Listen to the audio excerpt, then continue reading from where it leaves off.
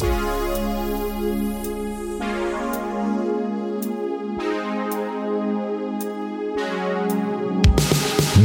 to the Nursing Home Podcast, your go-to source for professional insights in the long-term care industry. Hear from leaders and experts as they share current and practical insights to help make the most of your day. I'm a long-term care financial specialist. What that means is I help people plan for the inevitable. Nobody wants to think about getting old, but it's possible that someday we might need a little bit of care. Here's your host, nursing home administrator turned podcaster, Shmuel Septimus.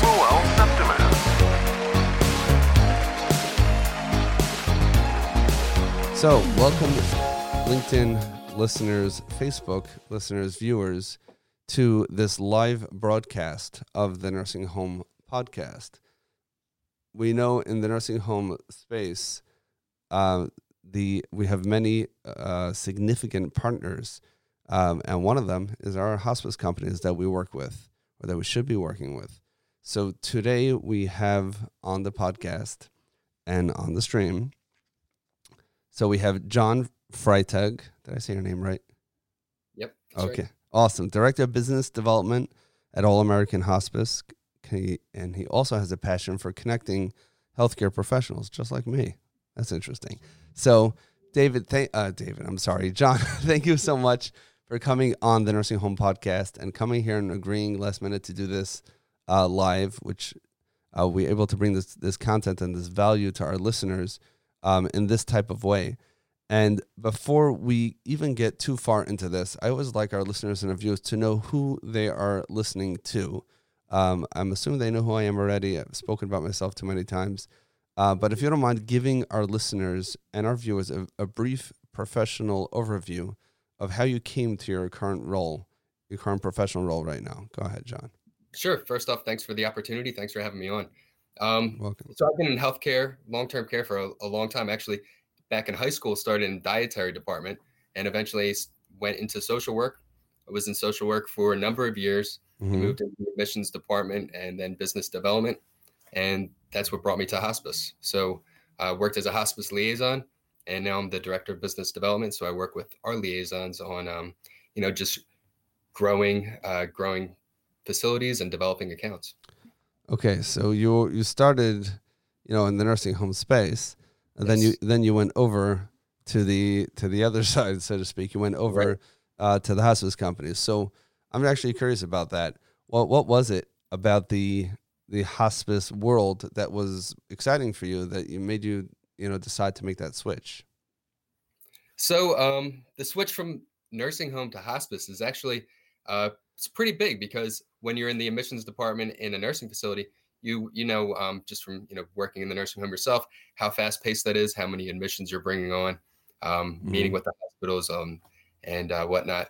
In hospice, it's a lot slower because you're still getting referrals, but not as many as you would be getting, at a nursing facility. Sometimes you could be getting at a nursing home, 5, 6 a day, plus. So it's a lot slower paced, but it is, I believe it's harder. It's more challenging. You develop a lot more relationships. You go to a lot more accounts and you try to bring value to them, because there are so many different hospice companies.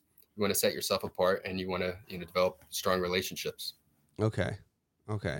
So I mean, I'm still sticking to the personal part for a moment. So the nursing home world is definitely fast paced, specifically in the admissions office, and you also have all the pressure from whatever type of company you're working in. But this is where the money comes in. So there's a lot of corporate attention to the admissions office, and this is where the rubber hits the road. Every admission is money that makes the business run. And obviously that's super important. And what's the census today? And then at 12 o'clock, now what's the census? I'm like, well, I didn't do anything. And in the hospice world, it's expected to be at a little bit of a slower pace. And apparently that is something that you appreciated.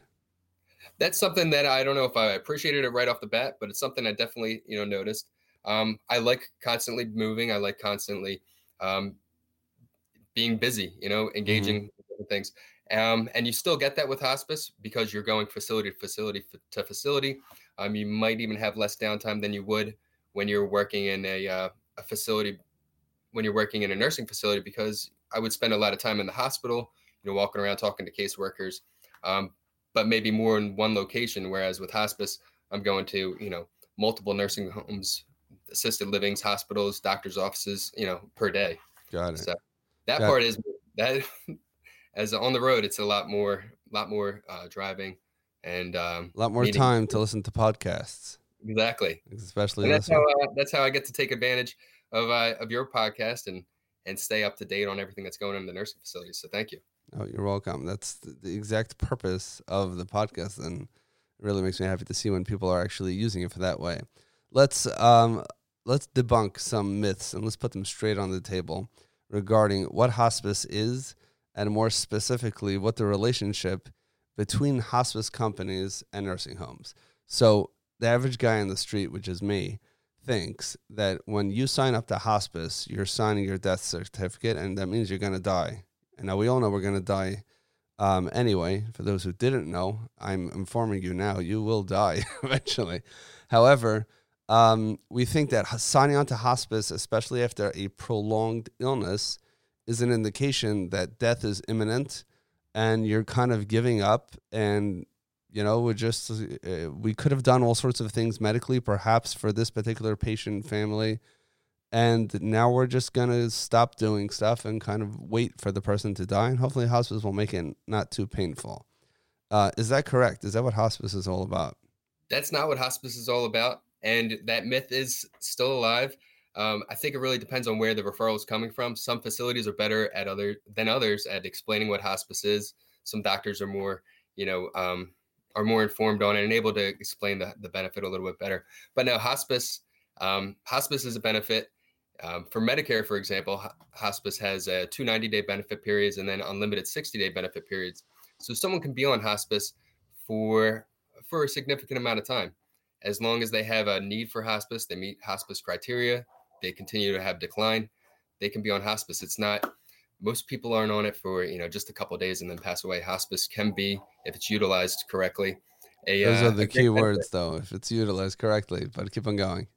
So if it's utilized correctly and the person's referred earlier in the process of the, in the disease process, they can get a lot of extra support. So they could have nurses' aides, nurses coming out to the facility, all the equipment and everything that comes along with hospice.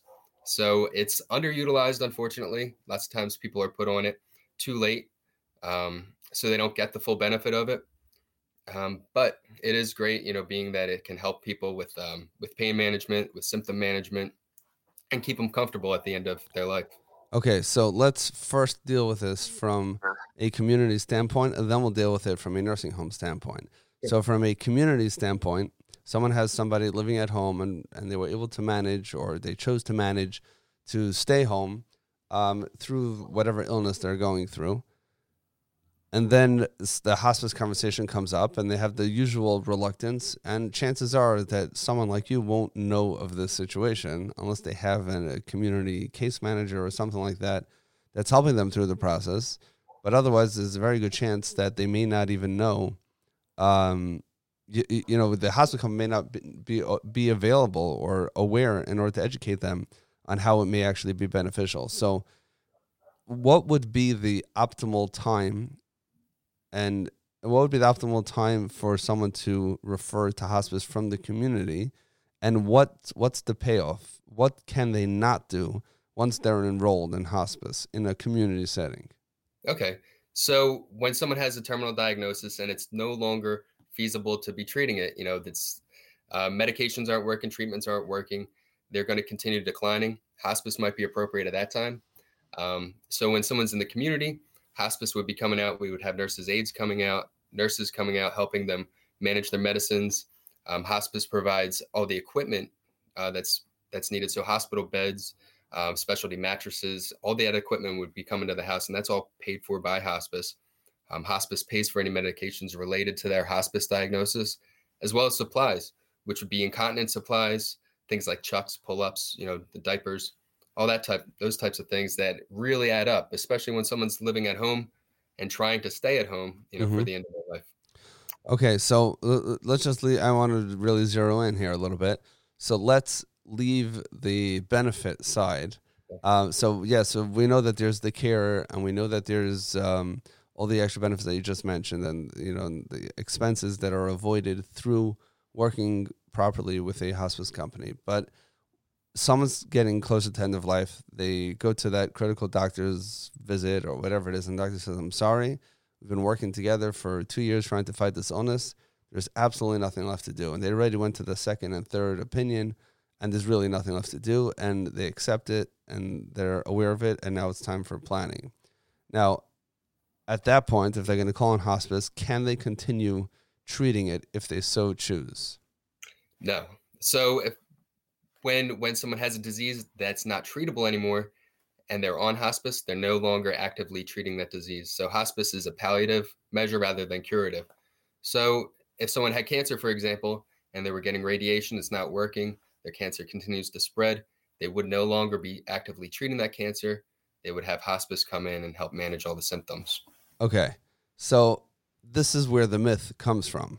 Yeah. Because if I cannot treat clinically the symptoms, then people think then that means I'm signing a death sentence, which in truth, a person is to some extent. Because basically what you're saying is we're going to allow this illness or whatever clinical challenge the body is going through at that point, we're going to allow it to take its toll and eventually take the life of the person who's enrolling into hospice. We're going to just allow that to happen.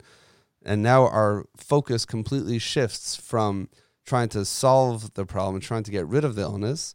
And I was like, okay, you're dying from this, unfortunately. But now that if we can accept that and work with it, let's make this the most comfortable way possible. Let's ensure that you have the equipment that you need. Let's ensure that you have the care that you need. Let's ensure that you have all the resources available that a good hospice company provides, so that can happen in the best possible way, which is a hard thing to say because it's an extremely difficult time at end of life. So there is truth to this myth. Unfortunately, we like to. Well, and I like how you said, focusing on the disease, because when hospice comes in, we move the focus from the disease to the person. So we're no longer focusing on, say, the cancer. We're focusing on keeping that individual comfortable, keeping them happy, and besides the individual, we're also working with the family. So we're adding all that extra support for the family as well. Okay. So to be fine. Okay. So this is where it comes. So the bottom line is when someone signs on to hospice, they're no longer trying to cure whatever the illness is. And the only goal at that point is to live as comfortably as possible and have all the support services available that the hospice company can provide that particular individual. So now if someone's in the community and they're men. So first of all, from a community-based setting, let me back up here a moment.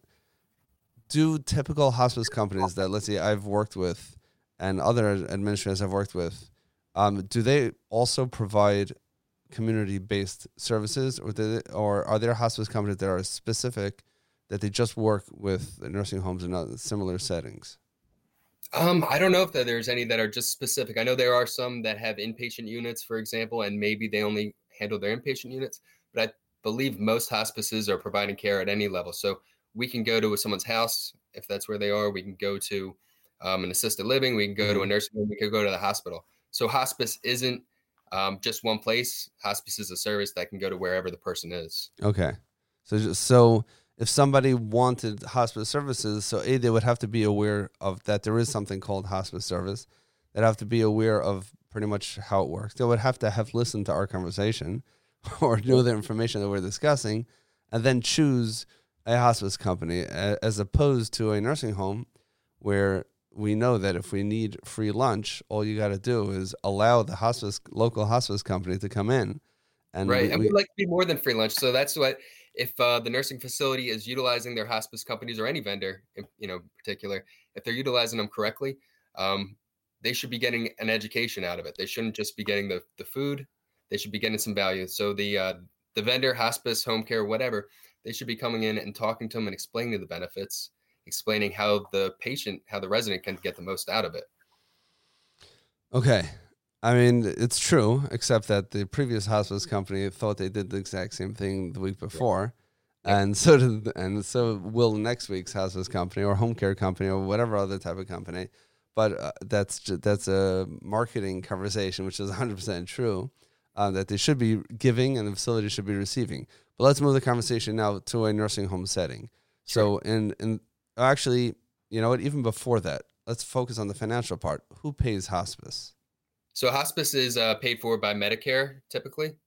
Some insurances also have hospice benefits as well as Medicaid. But I'd say the majority of the patients that we deal with are Medicare. Even if they have a Medicare replacement plan, which a lot of people in this area, in particular in Philadelphia, do, it still reverts back to their Medicare. Mm-hmm. Mm-hmm. Okay, and Medicare pays 100% as long as it's those days that you mentioned before? Yeah, so Medicare has two 90-day benefit periods and then unlimited 60-day periods. And what that means is just when someone's evaluated for hospice, someone starts hospice, in 90 days, they still need to be appropriate for hospice. 90 days, they still need to be appropriate. And then after that, it's every 60 days. Medicare wants to make sure that the person still has a need for hospice. Okay, someone goes on to hospice before we jump to nursing homes, Sure. and they decide to have a change of heart, or the doctor calls them back and say, hey, we have something new that we want to try. I know you guys are on hospice. Are they on the death train, or can they jump off? No, there is no death train. They can jump off at any time. You can revoke. So there's a revocation paperwork. You can just revoke from hospice whenever you'd want to. So if someone, fine, okay, so that's probably comforting for people to hear that, yes, this is what the situation is right now. Yes, we understand that right now, you know, this is the path that makes sense for us. But should something change, because, you know, people don't like to make decisions and commitments, right? There's a reason why you have a 30-day return policy, right? There's a reason why, you know, all these types of things, because if it could be undone, then we're more likely to do it, even though more often than not, we will not undo it. So if someone signs on to hospice today and in 2 months from now, the doctor has some ideas of things that could be done, they can revoke it. Okay, so that is something that... Yep. And people sometimes even... what they call graduate from hospice. So if you had someone who was having significant weight loss, who's declining, and then hospice comes in, just maybe the aides there encouraging the person to eat, they start gaining weight, they're doing a little bit better, they might not be appropriate for hospice anymore and they could come off. So is graduation really mean, is that a nice way of saying they lose their benefits? They do lose that benefit, but they're now doing better. So they're no longer hospice appropriate. Medicare doesn't want to, you know, be paying for something that's no longer appropriate. So the person's thriving, they're doing a little bit better. If they start to decline again, as lots of times people do, then they might be appropriate again in the future. So they have to be constantly declining to stay on? Like, how's that measured? So when the nurses go out and they're doing their visits, they're looking for like quantitative data, like weight loss or decline in ADLs, those types of things. And they're meeting with physicians at their interdisciplinary team meetings that we have. Mm-hmm. So they're always making sure that the person is appropriate for hospice. Got it. Okay, so now let's move to the nursing home world. So in the nursing home world, there's always so put it this way, there's hospice, and then there's hospice. Let's say it the way it is. There are good hospice companies, there are okay hospice companies, and there are bad hospice companies, at least in my experience. And it may not be the companies. It may be the particular providers within the company. It may be a particular nurse or a particular unit, a particular region, whatever it is. But from the user experience side of things, in other words, the nursing home operator perspective, sometimes you work with a hospice company, it's, oh my goodness, we're partners in care, and it feels amazing, and everyone knows we're doing the right thing for the patient, for the resident, for the family members. And sometimes, like there's one horrific case that I can recall distinctly, where I was at the nurse's station watching a resident like move around and wreath around in pain, very, very agitated, using a regular bed like we have for everybody else. Yeah. And upon asking the nurse, like, oh yeah, that person's on hospice. Like, did they, assess the resident for any particular, I don't know, equipment or something? And why is there no staff that ever comes by? Like, yeah, they said they're going to get a bed or something, and it never came. And, they showed up one time and they never came back again. Right. This person unfortunately did pass, within a short amount of time, in not the most dignified or way possible. It's not just dignified. It was a horrific experience. And of course, the nursing home staff, I'm gonna pick a fight here a little bit, because I really just want to hear your side of it. Yeah. But I've seen many times where our staff, now it's not us against you, but let's just for the purposes of framing the conversation, where they provide fantastic end-of-life care, especially for a long-term resident who's been with them for 5, 6, 10, sometimes 20 years, and they know them well, and they know everything about them. They know what their likes, their dislikes, their family background, their professional background, and sometimes the end-of-life care without any particular end-of-life, training, we just make it work, and we provide for them whatever we can without officially enrolling in hospice. We make sure, again, the facilities, we mentioned this several times on this podcast, the nursing homes operate on extremely challenging circumstances with very, very limited resources. However, even within that, if there's a will, there's a way. If it was a family member, you figure out. You move someone to this bed and you ask them to switch rooms or something to make the person as comfortable as possible. And then I've seen cases like the case I mentioned, before, where the hospice companies are not living up to what they're supposed to be doing. On the flip side, I have seen great hospice companies that were sending, an aide, which even as an administrator, I didn't even realize it wasn't one of our aides until it came time for payroll, because this person was there every day or multiple times a week, just like the regular staff, and interacted with the team just like one of the team. And and it was fantastic. So hence there is some reluctance for nursing homes to kind of hand over the reins to the hospice company, but then there's also a financial consideration. So let's start with the financial consideration, then we'll go back to the first thing. Okay. So once a nursing home allows, obviously it's the resident's choice, but the nursing home facilitates the connection between the hospice company and the resident or the family member, the caregiver, whoever it is. Once that resident signs on to hospice for Medicare, so then the nursing home can no longer bill Medicare, right? That would be double dipping. It wouldn't work. Right. So what about, so basically if we have someone who comes in, this happens, right? They could be end of life. Again, PDPM might be changing this a little bit. It is changing this a little bit, but someone comes in, has an acute stay, comes to the nursing home under the Medicare benefit, which by default, usually they're going to end up with some sort of rehab need. The nursing home is going to try and skill them for something, nursing or rehab.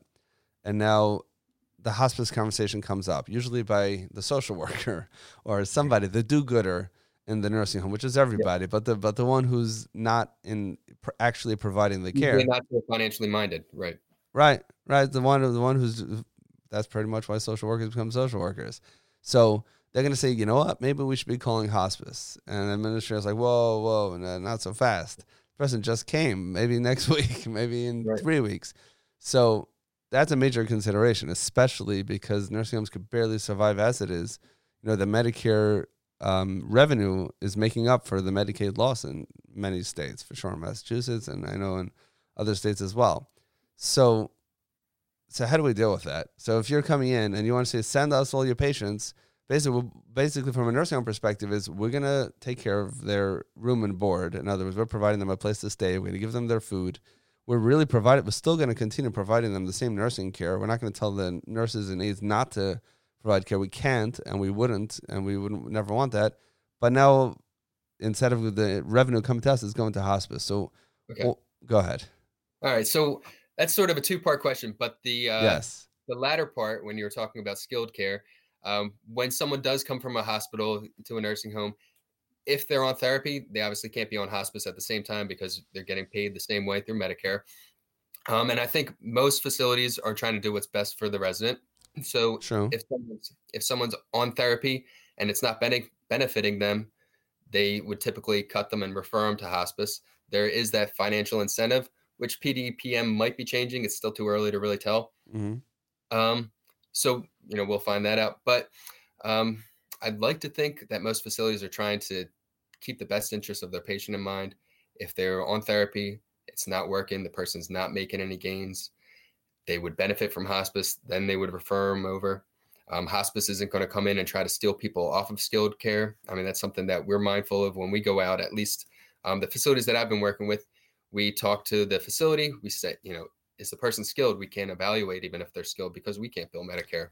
No, So just so you know, that does happen, and that has happened yeah, to me, where the hospice liaison comes in, and the next morning by morning, me, oh yeah, this person's on hospice. Like, whoa, who said that? Even from a clinical perspective, we yeah, didn't have that conversation yet, but they went over to the resident signed the paperwork, and boom, it's done. So that's yeah, and that obviously. can actually happen accidentally too. Sometimes if the person doesn't ask the right questions, doesn't find out that the resident is skilled. Mhm. So it is possible. We try to make sure that doesn't happen by talking with the facility, having good communication with them. And like you had said, it's ultimately up to the resident and to the family what they think is best for them, whether or not they think therapy is best at that time or hospice. Mhm. Mhm. Unfortunately, you can't really have both. Right, right. Okay, but obviously, they have to be mindful Right. of of that balance, and it's true that most people go into the nursing home or hospice or any type of healthcare field because they genuinely care about the people that they're providing the care for. There's just like the background that you're in front of, and maybe me too, is gray. There's a very, very broad gray area where maybe they're still making gains in Mhm. therapy, but we know that this person who's at whatever stage and compromised with whatever it is and has whatever overarching illness is there, it doesn't make sense, to keep on having this person lift those weights for what purpose? Now, Yeah. it's not clear. They are making gains. If you look on paper, if you're going to review the documents, there's no fraud. They are Right. making gains, and skilled therapy might be appropriate. But at the same time, if you zoom out from a social work perspective, you're going to see that the overall, in best interest of the patient, again, this is a little bit subjective, and Mhm. both parties are not subjective 100%. Um, Right. so then you always have that challenge and that reluctance to shear and to send somebody to hospice. So how would you best advise a facility to deal with this? It's a good question. So, my best way to advise a facility is to look at the patient, try to make an objective decision, see if they feel like they're making gains in therapy, talk to the family, see what the family wants to do, try to keep everyone informed and let them know what's going on. When we meet with the family, I think it's important to explain what hospice isn't as much as it is to explain what hospice is. So when I Mm-hmm. talk to them, I let them know that we don't cover room and board. So if they were to start hospice while they're being skilled, they would have to pay that part of the bill, whether it's through Medicaid or through private pay. So that's something sometimes family members, they want to just keep them on Medicare being skilled because that's, a huge expense. So I think if families are informed, if the residents informed, if the facilities informed, they can make a better decision. Right, and that can become a financial challenge to the facility as well because the resident and the family members came in thinking that Medicare covers completely. Like, oh, you want hospice, and they're explained the benefit, and they love the benefit. Like, yeah, Right. sure. And then all of a sudden, I've gotten those conversations from the business office manager perspective. Like, why am I getting billed, whatever it is, 100 and whatever a day, for staying in this facility if I have Medicare? Like, yeah, but you chose your hospice benefit, and you're not eligible for Medicaid, or you never went through the process to see if you're eligible for Medicaid. So so that unfortunately doesn't work. So they have to definitely be aware of that. And sometimes it makes sense. And sometimes that financial decision, again, if they don't qualify for skilled care, doesn't matter how much it's going to cost, they can't stay. But if they're in that gray area, you're right. That's a good point. It's not just the family, it's not just the residents. What am I saying? It's not just the nursing homes. It's the family members who are going to have to foot the bill that may also have this reluctance, and that's a financial consideration. Now, um, let's just talk. What do you think is like the biggest, I guess, misnomer, like Sure. from the nursing home standpoint? Like I Okay. know we've seen good hospices and bad hospices, or even better. Okay. What could a nursing home do to ensure that whatever hospice company they choose, and you're right, there are tons of them, once they're working with a hospice company, how do they make it the most effective that the resident is actually receiving the care that they deserve? Sure. So I think communication's huge because every facility is different. So sometimes a facility might prefer that hospice come in and we do all the ADL care. Other times facilities go, we want to take care of all the ADLs. We want you guys as doing all the extra. So, sitting with the resident, taking them outside, reading them books, hand holding, playing music, things like that. So you really need to find out what the facility wants. That helps us build our plan of care, so we can tell our aides, we can tell our nurses what's expected of them, because they might walk into one facility and the aides have to do all the morning care, the AM care, and then they go down the street to the next facility and they're not doing that. That's not what the facility wants. So I think communication is a huge thing. Okay. Now, as far as identifying the right partners to work with, we want to figure out which hospice come to work for, and we're always pitched, this company, that company. What should a nursing home company look for besides for the name of your company? Yeah. What are signs and symptoms of a healthy hospice company, and specifically that will work in a nursing home setting? So someone that will be communicative, and actually provide the services they say they're going to provide. Yep. So you'd want ones that are communicating. You want ones that the aides are showing up, that they're not just there. If they're there, not just playing on their phones, they're actually helping the resident, integrating with the staff, like you had said, becoming part of the staff, so much so that you think they might work there. Mm-hmm. You want the nurses that are able to communicate with the other nurses, because we're not able to change anything. So our nurses go in, they make recommendations. We can't just change the medications or anything like that. So you want to have a nurse who's able to communicate. You want people who are available, who are receptive. So if you put a call into a hospice, you want to have someone who's coming out, who's meeting with the families, who's explaining things. You don't want to just place a referral and crickets, so you want someone who's responsive. Mm-hmm. You want that communication. You just want everyone to show up and to do their job, and it to be a two-way relationship. Do the nursing homes actually have a choice of to what extent, if let's say the nursing home or the resident's family say that we want the hospice company to provide the highest level of care that they can, we want to milk it dry. So what can they expect?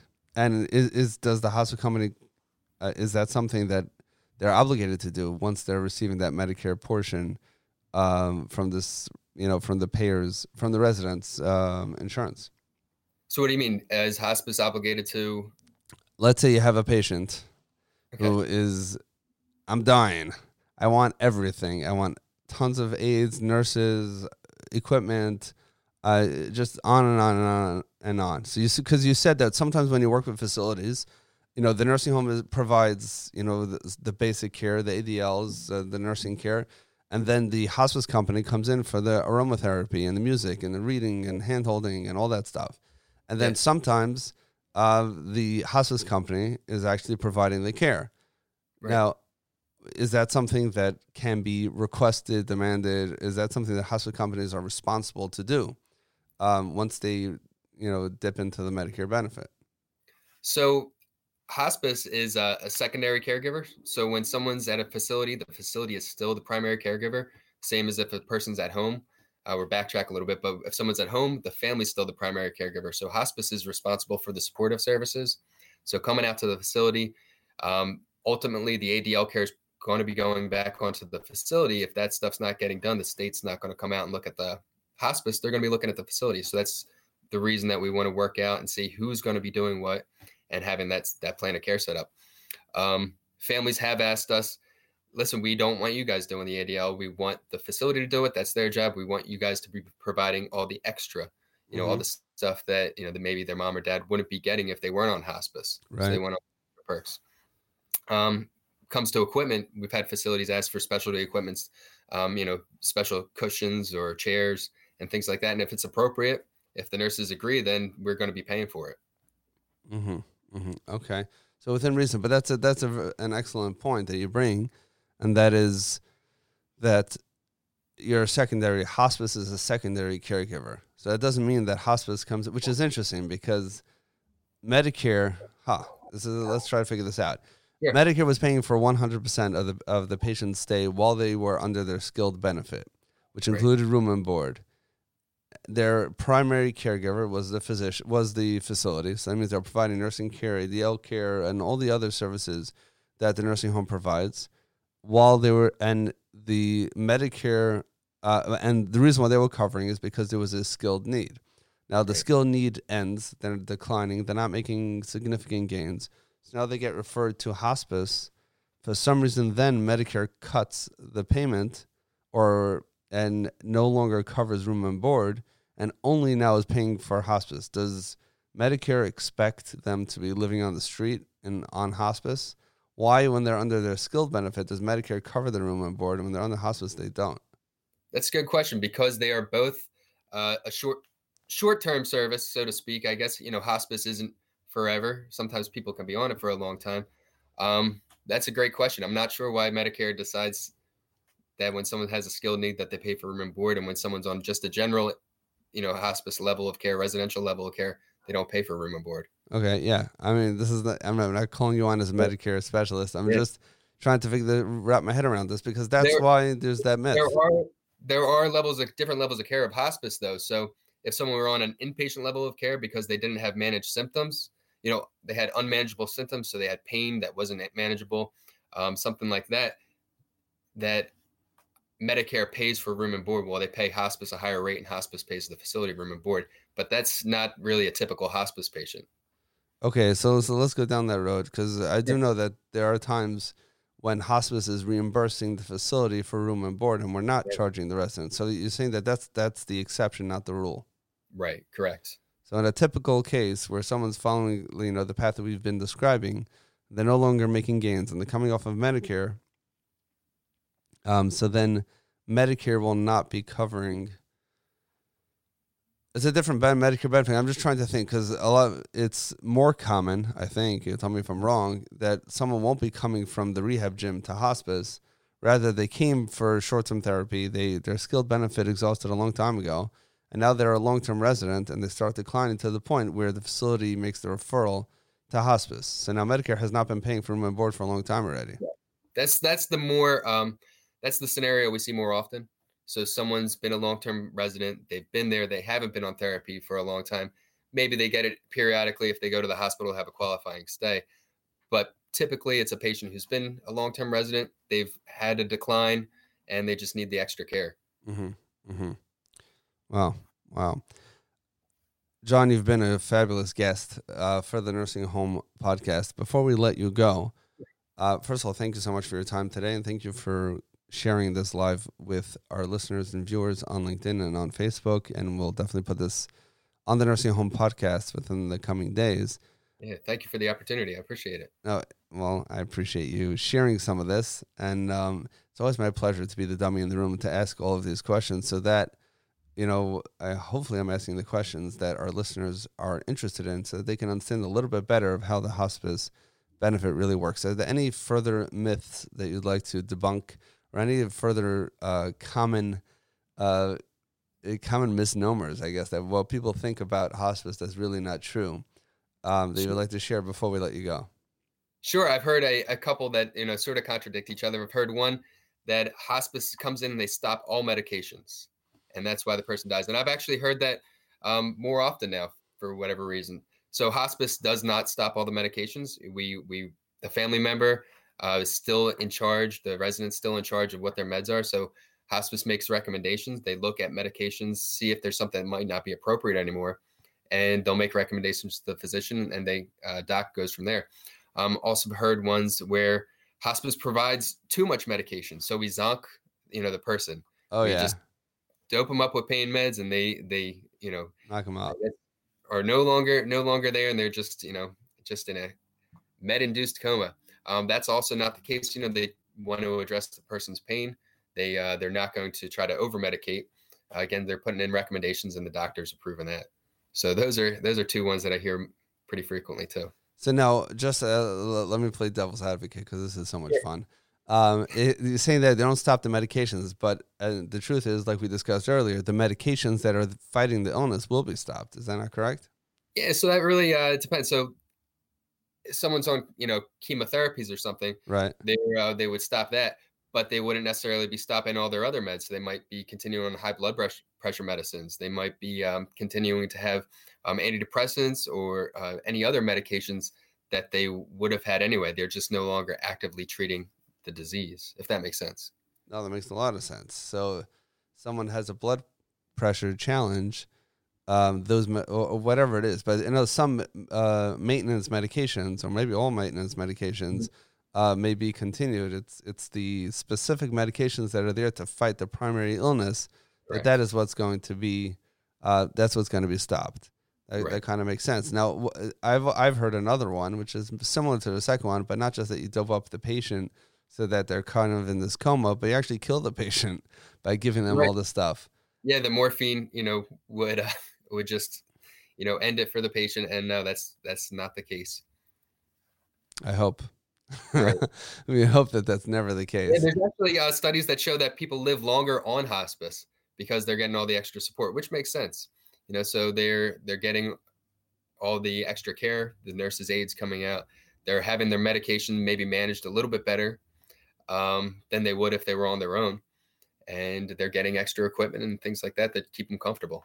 So I think a takeaway message from this entire conversation is nursing home operators, professionals in the industry, listen to this conversation we just had and, understand and study exactly what the hospice benefit is and how it can be beneficial to your residents, provided that you give your hospice partners sufficient heads up and you don't do it as the patient is on their last breaths.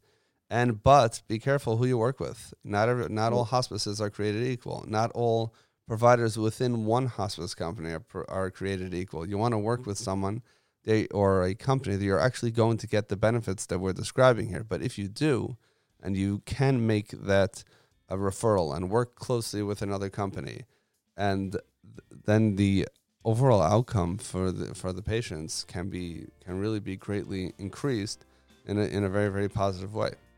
Right. And I think overall, and this probably goes with any relationship, open up your lines of communication, let them know what's expected of them. And we do the same for the facility. So then we can have a good relationship. Amazing. Thank you, John, for coming on the Nursing Home Podcast. We really appreciate it. We will put the links to your company.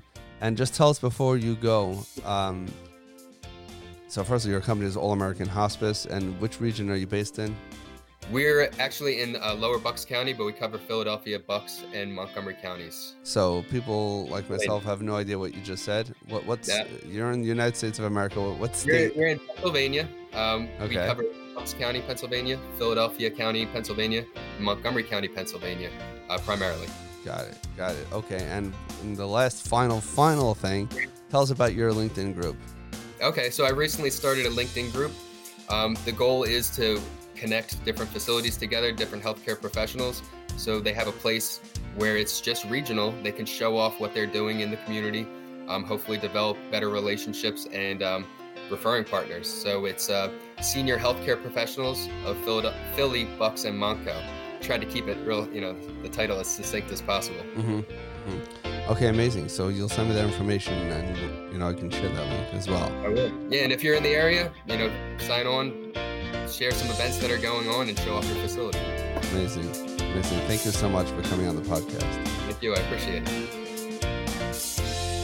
Now that you've enjoyed this episode of the Nursing Home Podcast, I'd really appreciate it if you'd rate this podcast and let everyone else know what an amazing resource this is for those wanting to learn anything and everything about the nursing home industry.